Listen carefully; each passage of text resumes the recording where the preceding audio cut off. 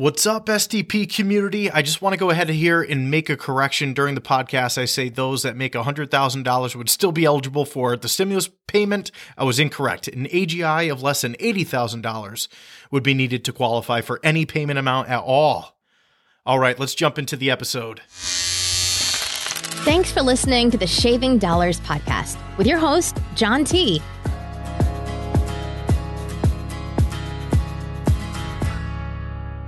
Ladies and gentlemen, thank you again for tuning in to another episode of the Shaving Dollars podcast. This is your host, John Tessman. Today we are talking about a hot topic that everybody wants to know a little bit more information about, and that is your stimulus money. We are talking $1,400 arriving in some of our bank accounts here relatively soon. Let's go ahead and dive into the episode.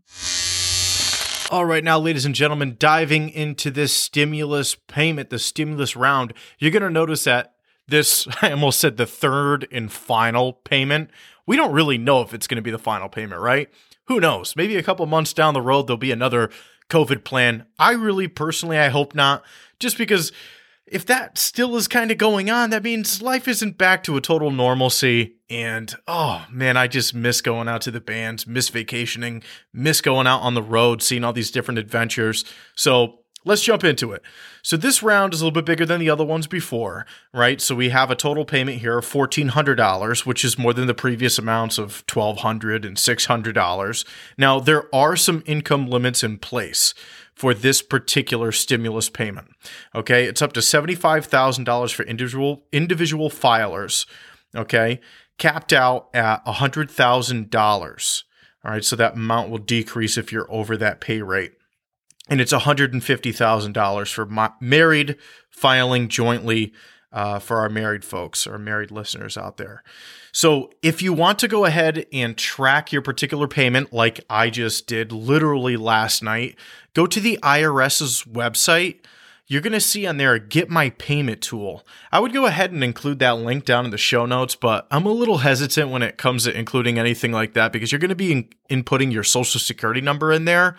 So I don't know how I feel about inputting that down in the show notes. I don't want anybody to get any spam or anything along those lines. So here's the deal. Go on Google, go to your search engine, type in IRS, make sure it's irs.gov so you're not falling victim to any scams, potential hackers, any crazy stuff like that. All right, make sure you're on the genuine website. You'll see on there the Get My Payment tool. Once you go ahead and type that in, it's going to ask for your social security number. It's going to ask you for your address as well in a zip code. So your address is the one that you want to use on the most recent year's tax paperwork that you filed. So if you have yet to file for this year, for 2020, you want to go ahead and check on there and input your old address from the year 2019. Or if you already did file for this year, for 2020's tax season, make sure you go ahead and input that most updated or most recent address, whatever you use on your tax paperwork. Otherwise, it won't show correctly.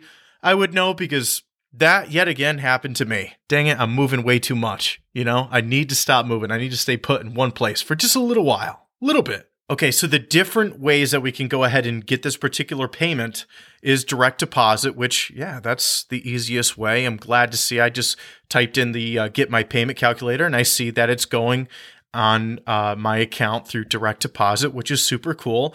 Also, too, you might get a paper check. All right, you might end up receiving those, so make sure that you're on the United States Postal Service. They have a really cool option for e-delivery. They'll actually show you scanned images of the mail that's coming to in your name to your apartment or your house. It's really useful, especially if you have like a roommate situation or anything along those lines. You want to see if you have anything important that's going to be coming over there. Or it's going to really show you when you're really going to want to check that mail. All right. Especially if you know you got some money and a check coming in. Another way that you could do it there is you could get your payment through an economic impact card. All right, those EIP cards, you might hear that terminology being used. Basically, think of those as kind of like prepaid debit cards.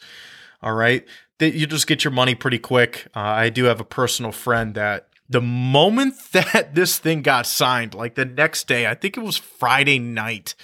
Don't quote me on it, but it was like the next day or two, whatever, right? And Friday night, he ended up shooting me a text message. He's like, hey, man, did you get your stimulus? I'm like, no, dude, no, not yet, which currently recording this, I still have yet to get it. But he got it so fast. He was like one of the first people that I know that had that stimulus. So if that was you, make sure you're checking on that card. It does function like a debit card as well.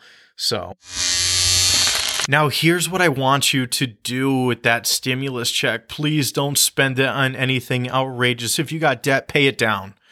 Which, by the way, celebration. Ooh, I'm not going to word it here. We're going to save that for a celebration episode. That's what we're going to do because I want to hear from you. I want to hear from you, listener.